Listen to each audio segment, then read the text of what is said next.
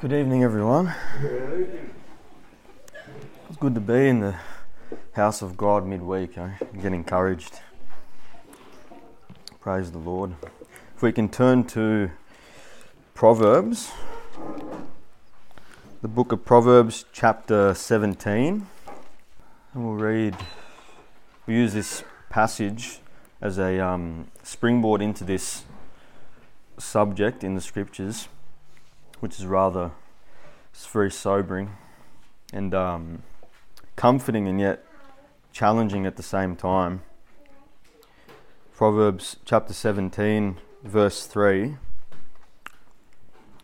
The Bible says here that the fining pot is for silver and the furnace for gold, but the Lord trieth the hearts.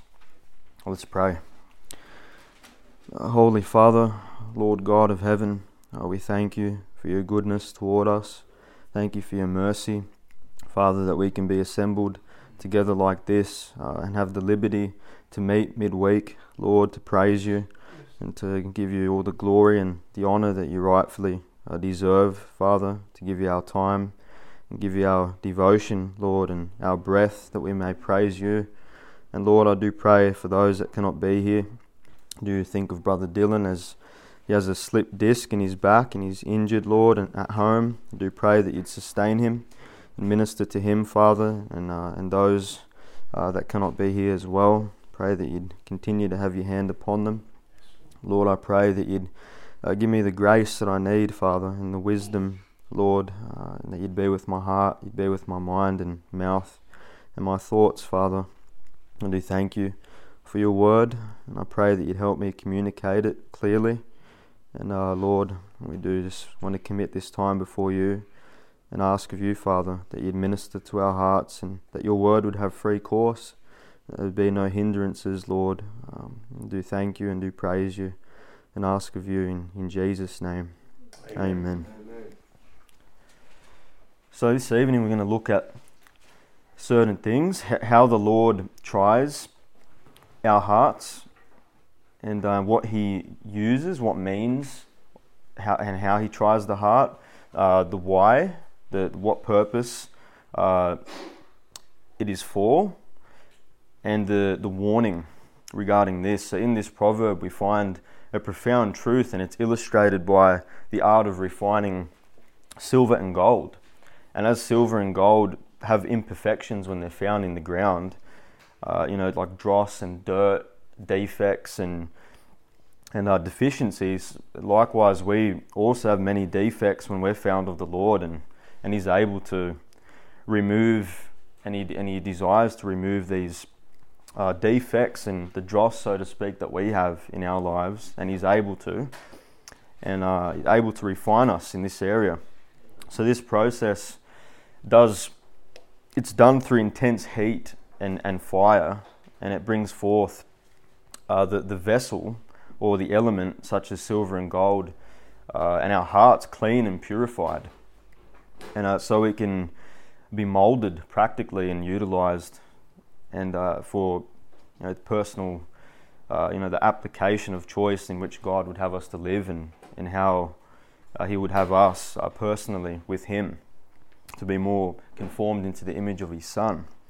And so gold, it takes about 1062 degrees Celsius to melt, and that's very hot.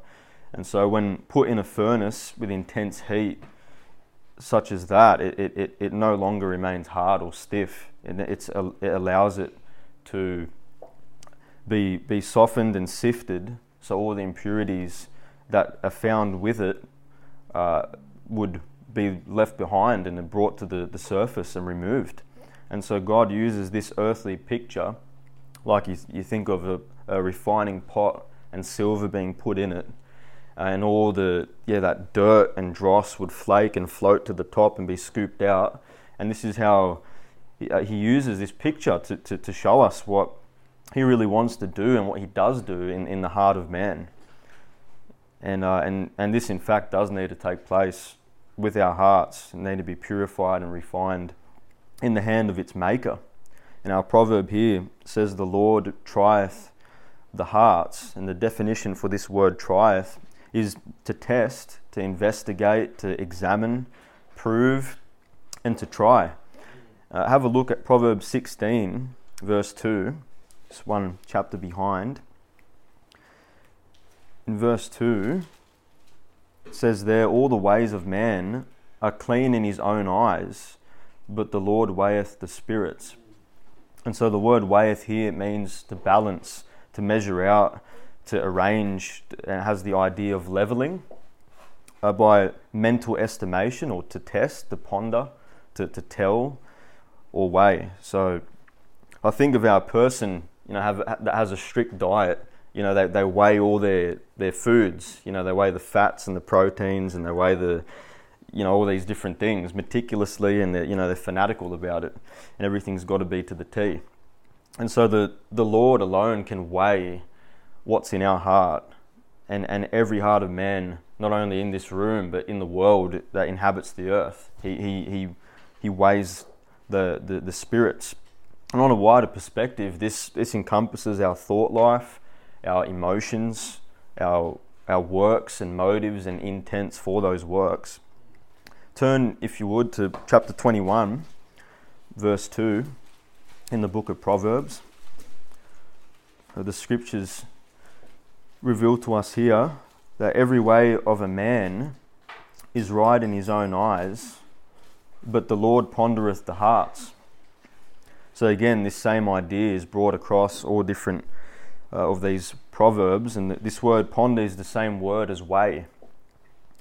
And so if we turn in our Bibles to Malachi chapter 3, we see Malachi's prophecy concerning the Lord and what he says. Malachi chapter 3.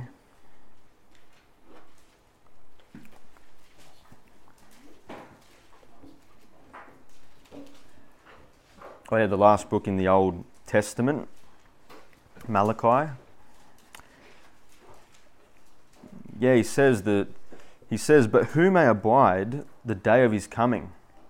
And who shall stand when he appeareth? For he is like a refiner's fire, and like a fuller's soap. And he shall sit as a refiner, and purifier of silver. And he shall purify the sons of Levi, and purge them as gold and silver. So the Lord here is likened as a refiner's fire. He's the fire himself, and he ponders and purifies the heart of man. And fuller's soap is like a chemical solution used in bleaching cloth. And so the Lord alone, he it is that purifies, cleanses, proves and purges our inward parts. And that's very sobering when we think about that, and we think of our very hearts and lives, and only we think we know our thoughts, but the Lord knows them. So this is a sobering fact and biblical truth. And God wants us to be undefiled, and this happens progressively as we expose ourselves willingly to Him, because He is like, in this verse, the refiner's fire, and He's the means of this purification process. Zechariah 13, it seems as though he's prophesying regarding the shepherd here, and he mentions, and I believe it's referenced in the New Testament scriptures, smite the shepherd and the sheep scatter. So he mentions this, and in verse 9 here, in chapter 13 of Zechariah, he says, and I will bring the third part through the fire, and will refine them as silver is refined, and will try them as gold is tried. They shall call on my name, and I will hear them. I will say, it is my people, and they shall say, the Lord is my God. What a blessing that is. And we can't expect to have this vibrant, intimate fellowship, enriched communion with the Lord, and this adoration to God, if we're not willing to be exposed by Him, and exposed to Him, so to speak, and trust Him to put us through this fire in order to be refined for His name's sake. And David knew that in the Old Testament. If you want to turn to 1 Chronicles chapter 28, we'll have a look at what David, under inspiration of the Holy Spirit of God, he makes known here. 1 Chronicles 28 verse 9. He's admonishing his son in the Lord and in the faith, and he says in verse 9, "And thou, Solomon my son, know thou the God of thy father, and serve him with a perfect heart and with a willing mind. For the Lord searcheth all hearts, and understandeth all the imaginations of the thoughts. If thou seek him, he will be found of thee. But if thou forsake him, he will cast thee off forever." And the Lord by the hand of Jeremiah made this known as well. In Jeremiah 17, he said, "The heart is deceitful above all things and desperately wicked. Who can know it?" And he says, "I, the Lord, search the heart. I try the reins, even to give every man according to his ways and according to the fruit of his doings." And in contrast to this passage, when we look at Revelation chapter 2, if you want to turn there to close the whole canon of Scripture in the book of Revelation, Jesus says here in Revelation 2 verse 23,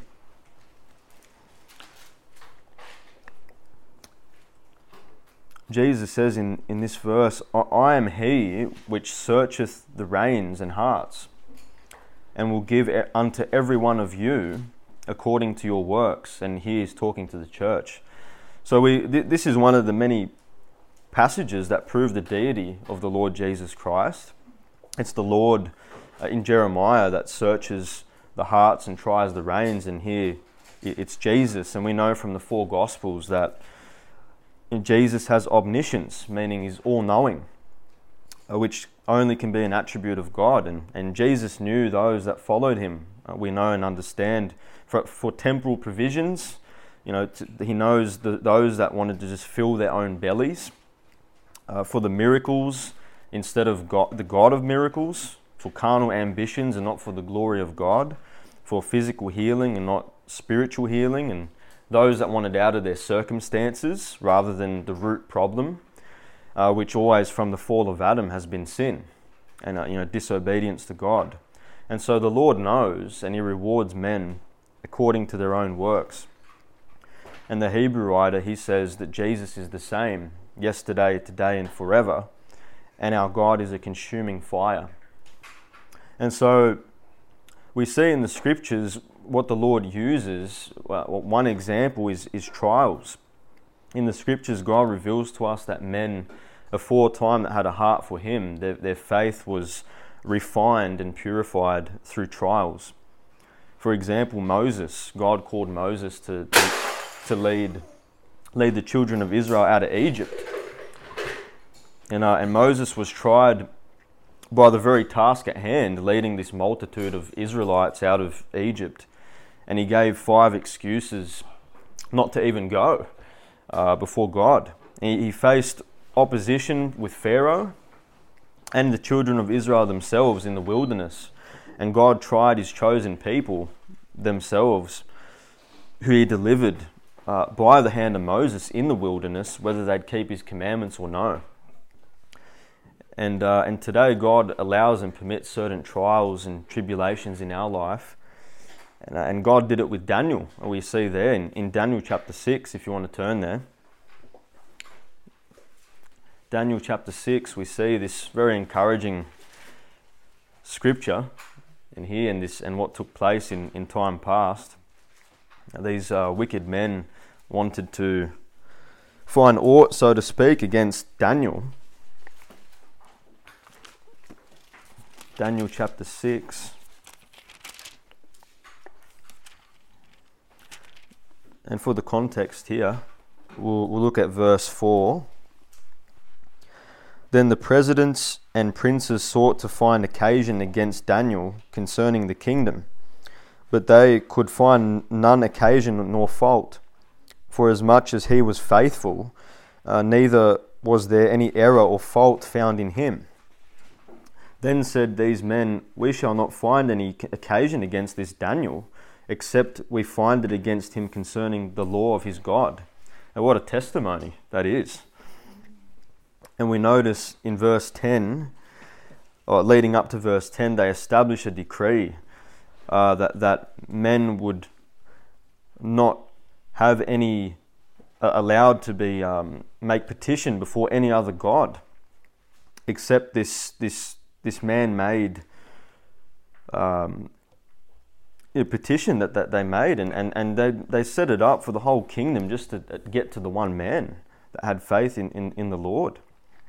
In verse 10 we read, now when Daniel knew that the writing was signed, he went into his house, and his windows being opened in his chamber toward Jerusalem, he kneeled upon his knees 3 times a day, and prayed and gave thanks before his God, as he did aforetime. And this decree was the trying and testing of Daniel's faith, whether we would fear man or fear God.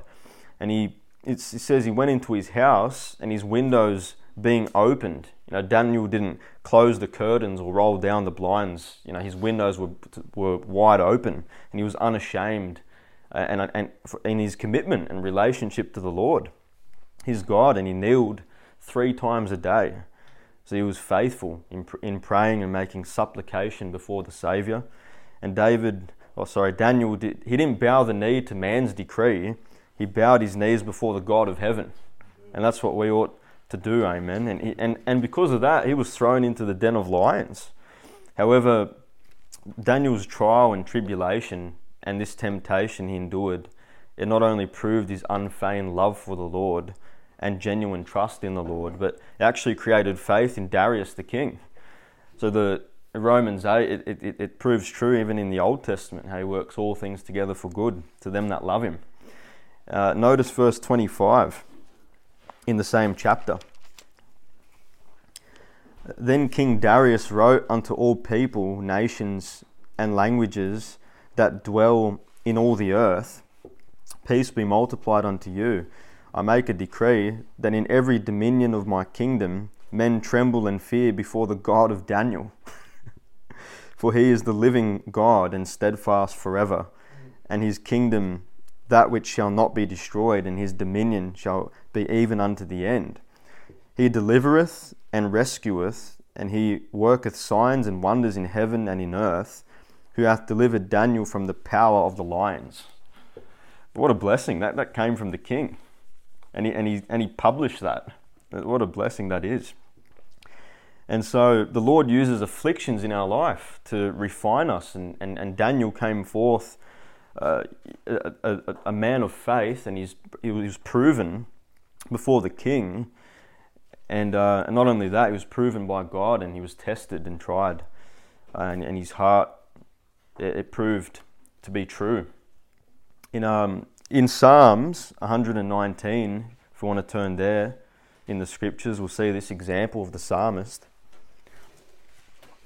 We know and understand that the Lord does use affliction in various forms in our life, that he would sanctify us and do this refining, moulding work.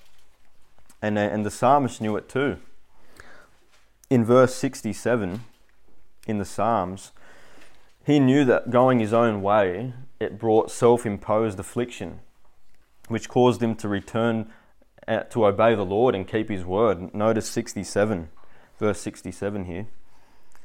He says, before I was afflicted, I went astray, but now have I kept thy word. And verse 71, he says, it is good for me that I have been afflicted, that I might learn thy statutes. So he recognized how the Lord could even use this affliction in his life for good, and help him learn to love the statutes of God and keep them. And what a blessing that is when the Lord does that refining work in us. We fall short in one area, and we're afflicted, but now we know we learn the statutes, and we can better keep them and perfect that which remains, and allow the Lord to do that work. And this is a given. The Lord uses his word. As the psalmist, he was brought back to the precepts of God. The Hebrew writer, he speaks of the word of God being quick and powerful, sharper than any two-edged sword, piercing even the dividing asunder of soul and spirit, and of the joints and marrow, and is a discerner of the thoughts and intents of the heart.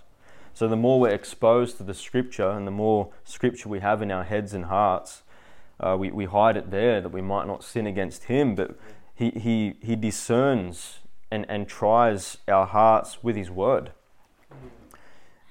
And if as a believer we want to be matured and refined, we've got to have our noses in the book of books. Amen. The Lord also uses persecution. Peter was thrown in prison for preaching and teaching in the name of Christ. And the angel of the Lord breaks his bands asunder, and he tells him to go, stand and speak. Like, what a blessing that is. And by God's grace, he did. He got up and continued to preach, and he would have preached, more fervently. Like, this is, sobering stuff. These people are enemies of the cross, and they don't want him to be able to feed the people with the word of truth and the gospel that's able to save. And by the way, it's so sobering when we go out there in the streets and in the parks, and we're seeing the profound effect that the gospel's having in someone's heart. And then all of a sudden, all these hindrances come left, right, and center, trying to, deter them and hinder them from the faith. It happens all the time. A phone call, or their partner comes, or your boyfriend, girlfriend, something takes place. And Nehemiah, his testimony, this is just unbelievable what he went through. The trials that came when he heeded the call of God, and when he started to rebuild Jerusalem's walls. If you want to turn to that book, we'll have a look briefly at Nehemiah. He'd been informed about the broken walls of Jerusalem and the gates that had been burned with fire. And so we see that he had a walk with God, an intimate relationship with the Lord himself. He mourned and fasted and made supplication before his God. And then the Lord put it in his heart to go and begin to rebuild the walls. And so God's looking for a people that he can get a hold of, and Nehemiah was the man for that hour. Notice in chapter 2, verse 5, I'll pick it up from here. And I, Nehemiah, he said unto the king, if it please the king, and if thy servant have found favour in thy sight, that thou wouldest send me unto Judah, unto the city of my father's sepulchres, that I may build it. And so the scripture doesn't really reveal if he had a trade before the captivity, or what he was doing for work. But as far as we know and understand, he wasn't a tradesman, and he wasn't a qualified carpenter or a stonemason or even a builder. He was actually the king's cupbearer. He was just a cupbearer. This distinct role that he had. He bore the king's cup. And we've just got a man of faith here that loved the Lord and loved the house of God, and he lived by faith. And he went. Providentially, the king saw he was downcast because of this situation that had taken place. And he sought the welfare of the children of Israel, and opposition came, and conflict. You got these wicked men that when they perceived he was seeking the welfare for these people, that they were grieved to no end. And so not only the opposition came from without, it also came from within later on, from the Jews themselves. And because Nehemiah took this step of faith and walked with his God, God began to mold him and perfect Nehemiah into much more than just the king's cupbearer. He took that step of faith to be used of the Lord, made himself available in this way, and had this earnest desire to do the work of God. And again, this is paramount. It's just the purpose that we have for life. We're here to glorify the Lord and to be in his service and doing his will. And so in this case, before the building even started, the Jews were laughed at, and they were despised and just scorned. And they hadn't even done anything yet. They've just come together, and Nehemiah's encouraged them to begin the building, and they all agree, the rulers and so forth. And then in verse 18 we see, in chapter 2, it says here, but when Sanballat the Horonite and Tobiah the servant, the Ammonite, and Geshem the Arabian heard it, they laughed us to scorn and despised us, and said, "What is this thing that ye do? Will ye rebel against the king?" And God gave courage to this cupbearer, and to lead the multitude into the work of God. And today, I wonder what excuses we make for not serving the Lord where we're at and meeting the needs of God's service when we hear about it, when we know about it. This man didn't make excuse, but he desired to, and the Lord allowed him and gave him that path and directed his steps. And so this persecution from these adversaries, it just continued from the moment before they started all the way through. And yet Nehemiah, he led and persevered through the hindrances, and they finished building these walls around Jerusalem in just 52 days. And so Nehemiah's root in God, it was way too strong to be plucked up and out by these wicked men and their devices. They used false accusations against him, and they used slandering and trying to weaken their hands for the work. Nehemiah's response, notice where his heart was in chapter 4.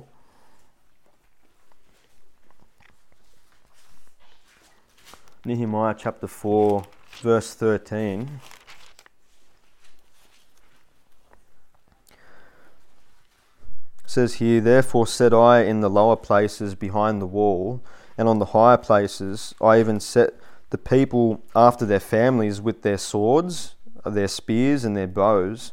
And I looked and rose up and said unto the nobles, and to the rulers, and to the rest of the people, Be not ye afraid of them. Remember the Lord, which is great and terrible, and fight for your brethren, your sons, your daughters, your wives, and your houses." Praise God. He had the greatness of the Almighty God in his eyes when he was doing this work. And in the light of who the Lord is, these adversaries and enemies are just nothing. They're like grasshoppers before him.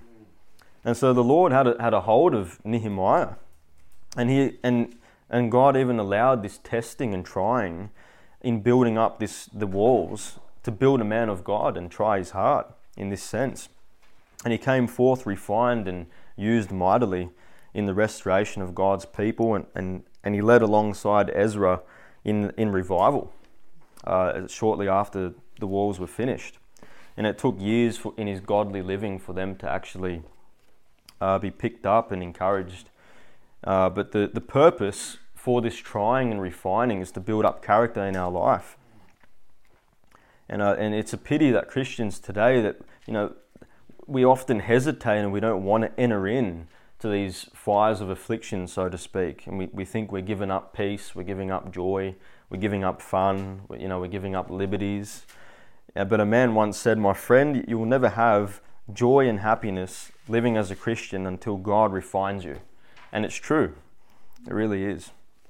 And the Lord may allow an experience in our life, or something that's unexpected, or something that seems to frustrate our endeavors, or situations such as this, intending to build us up and bring us out sweeter and more precious in his sight.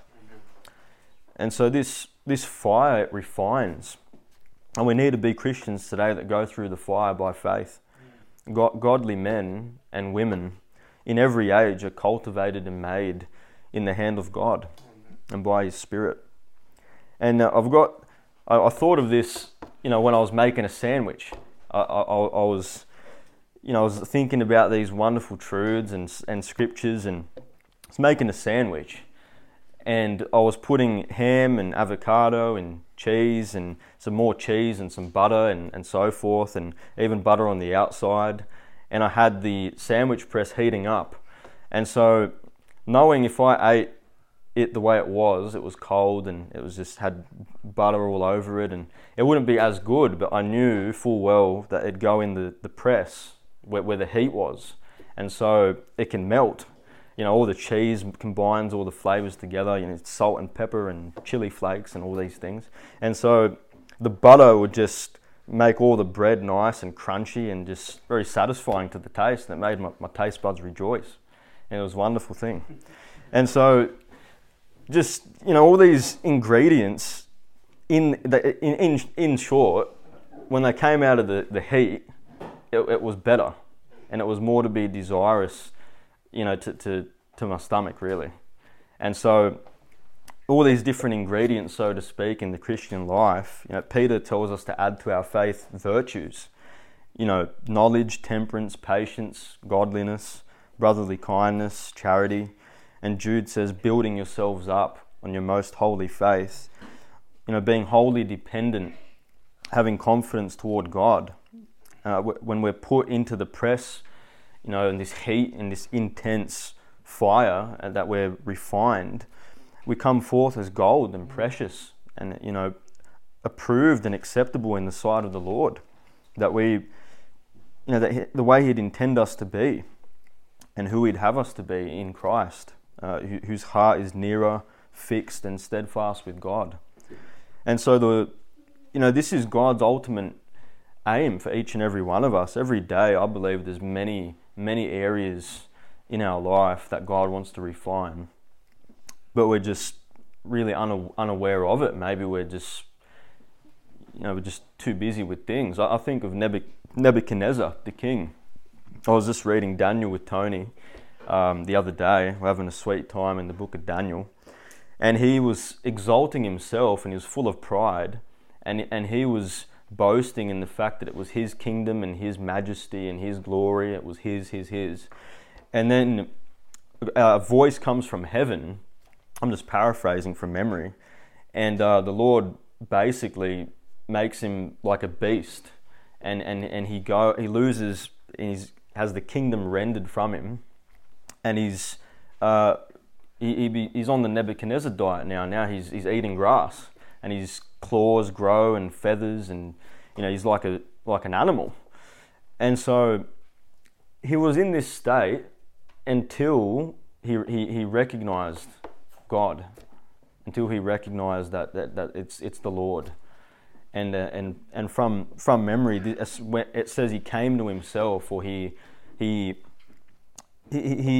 understood that the Lord is on the throne, and God is sovereign, and God is preeminent.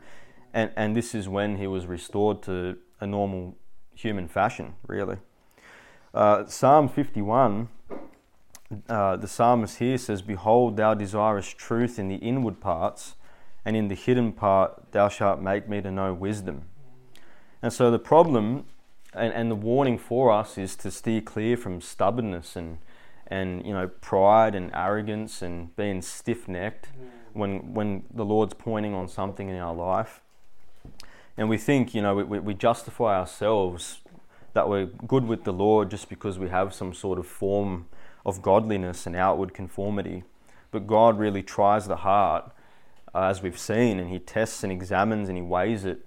And He desires truth therein and uprightness in the inward parts of our hearts. God knows our attitude toward others. God knows if our worship is acceptable with reverence and godly fear, stemming out of a heart of thanksgiving before Him. He knows our attitude toward preaching week in and week out, when we're sitting under it, whether we despise it or whether we seek to apply it to our life and as it's presented to us. These truths we hear week in and week out, we're very accountable before God, and the attitude that we come with is very important. We see that motives is a big thing before the Lord. And so there are those that have a passion and an earnest desire to be cleansed from their secret and presumptuous sin in their life, and to press on loving the Lord and serving the Lord acceptably as a living sacrifice, living in this manner, following in the footsteps of Jesus. And those that don't, and these people that maintain an outward form of godliness to save face, but really their heart isn't even in it.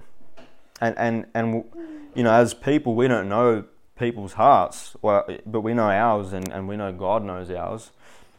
And so, He knows if we're here for the right reasons, and He knows, and it's either these, this reason, people, their heart's not in it, or they're not really where they should be in their fellowship with the Lord, and Christians who love the Lord. So the proverb that we began with says, "The Lord trieth the hearts." And so how are we meant to be perfected and moulded in the hands of Almighty God if we're not willing to yield or trust Him in putting us in this fire? How these are good questions to ask ourselves. How are we to grow if we're not committed in our conformity to Christ? And how are we to please Him if we're too busy pleasing ourselves? Living a comfortable, convenient Christianity. And, do we have and maintain this teachable spirit before God, one that's studious and wanting to learn and be matured and perfected? Or have we come to this place where, she'll be right? And this is, as soon as we've come to this place, it's no good really. It's like spiritual sloth, so to speak. And so, are we willing to give up something that the Lord, reveals in our life? Whether it, the application here, it could be, music, could be plans that we've purposed to do, but it's outside of biblical guidelines for our spiritual growth and welfare. Could be, fellowship and people we hang around with and the work that we do and so forth. Are we willing? Because I know the Lord is willing to refine us. He's like the refiner's fire, and He seeks to purify us, and that we'd come forth as gold. And we think of Job, when that's said, because it came out of his mouth, "Though He slay me, yet will I trust in Him." Do we trust God? And this is where it comes down to. So it's allowing Him really to refine us, and having this, submissive spirit before God, and allowing Him to search our hearts, and have that cry like the psalmist David when he said, "Search me, O God, and know my heart, know my thoughts, and see if there be any wicked way in me, and lead me in the way of everlasting." He was sensitive, and he really wanted God to search him. Do we have this sort of confidence before God where we can say that? Search me. Do we have that mentality? And this is the really the warning in regards to knowing these truths. That we would veer away from being prideful in any way. We know Proverbs 6, God hates pride in every form and fashion.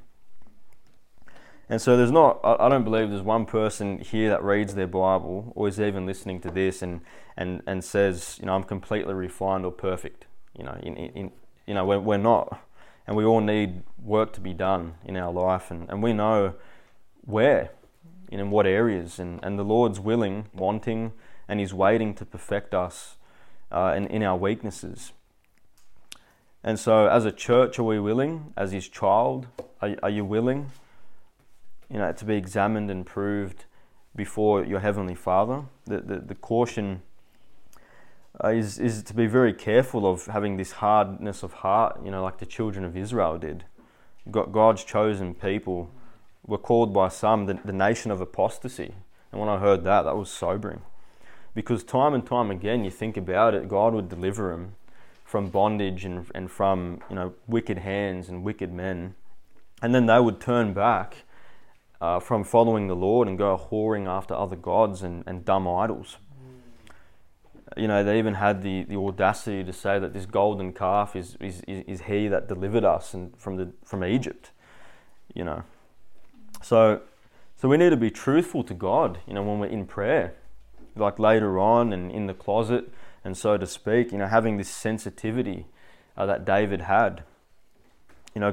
God saved us to fashion us into servants, pleasing to Him. And Peter, out of all people, he says, be clothed with humility. And we heard tonight that God resists the proud, but He gives grace to the humble.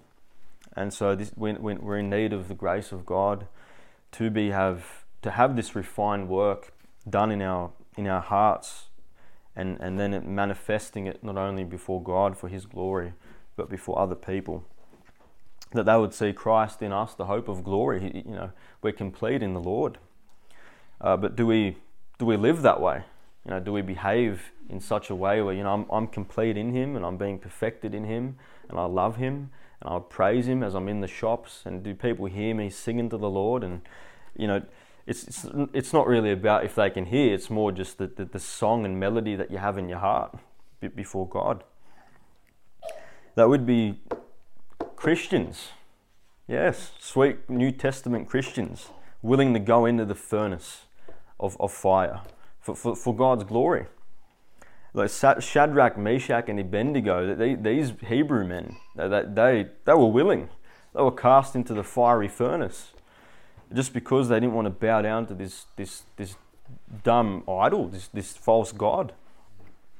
And they lived lives that were God honoring, and they stood in the day of apostasy, in the day of a wicked king and wicked people, pagans, and in this day that we're living in today, it's the same. We're living in a day of apostasy, and it's only getting worse, and that's foretold and prophesied too. That we'd be fighting the good fight of faith and trusting the Lord to deliver us as He did them. Even if He doesn't, they said, "Be it known unto thee, O King." We're not going to bow. They didn't bow before Him. They bowed before the Lord, and the Lord delivered them. And they were in there, they had no bonds, and they're walking around, and the king is marveling. It didn't we cast 3 in? There's 4, one like the Son of God, and He was there, and He will be there when we're in the fire, and that's the blessing that He is like the refiner's fire, and when we go out of our comfort zone and we're challenged, and we're encouraged to make these steps of faith in life. Through sermons, through Bible reading, through preaching, even through seeing wickedness in the world, just making a stand. That's evil, that's wrong, and being these salts and lights that God would have us to be, living in that form and of Christianity like God wants us to. That will refine you as a person, and that will build character in our life. Ezekiel records that Noah, Daniel, they were the most godly men in their day. Brother Damon preached that there was one other man, Noah, Daniel, and Job. If they were in it, and they were delivered because of their righteousness, and that we'll look at Malachi 3, the last part of that verse there. This is the purpose for the refining.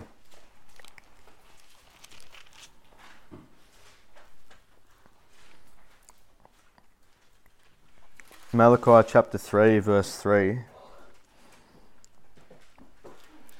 says there, "And he shall sit as a refiner and purifier of silver, and he shall purify the sons of Levi, and purge them as gold and silver, that they may offer unto the Lord an offering in righteousness."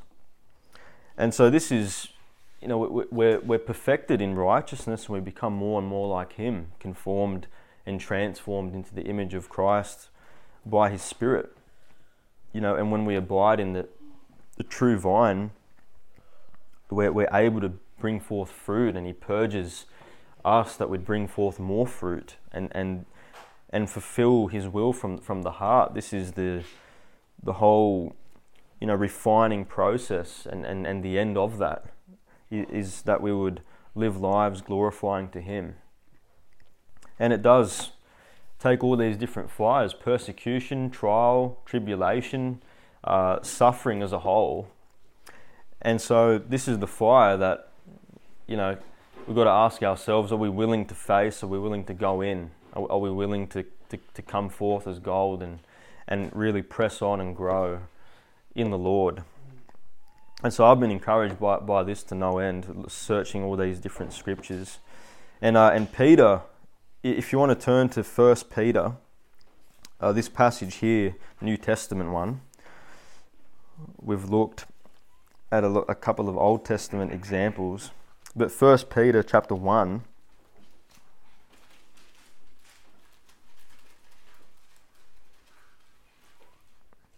he talks about the trial of our faith. And from verse 3, Peter says, "Blessed be the God and Father of our Lord Jesus Christ, which according to his abundant mercy hath begotten us again unto a lively hope by the resurrection of Jesus Christ from the dead, to an inheritance incorruptible and undefiled, that fadeth not away, reserved in heaven for you, who are kept by the power of God through faith unto salvation, ready to be revealed in the last time, wherein ye greatly rejoice, though now for a season, if need be, ye are in heaviness through manifold temptations, that the trial of your faith, being much more precious than of gold that perisheth, though it be tried with fire, might be found unto praise and honour and glory at the appearing of Jesus Christ." And so for those that are unsaved here, to appeal to you, the fire that the unsaved face, we know and understand what that is, and that's the fire of God's vengeance, and for obeying not the gospel of our Lord Jesus Christ, and then the lake of fire for all eternity. So God is a consuming fire. He puts us through the fire, that we'd come forth as Peter says, much more precious than gold. And then the wicked and the devil and the Antichrist and ungodly men are ordained to this condemnation in the lake of fire. And so I'll ask you this: what fire do you want to be in? I know which one I want to be in. What about you, Nikita? What fire do you want to be in? The furnace, not that the chaff go into, but the gold goes into. Yeah, the chaff is burned with unquenchable fire. Wow. Yes. It'll praise God that it's by the gospel that we've been saved and delivered and redeemed. Praise God for that. Yeah, I hope that was a blessing to you. Yeah, let's thank the Lord and ask that He'd do a wonderful work in our hearts and lives.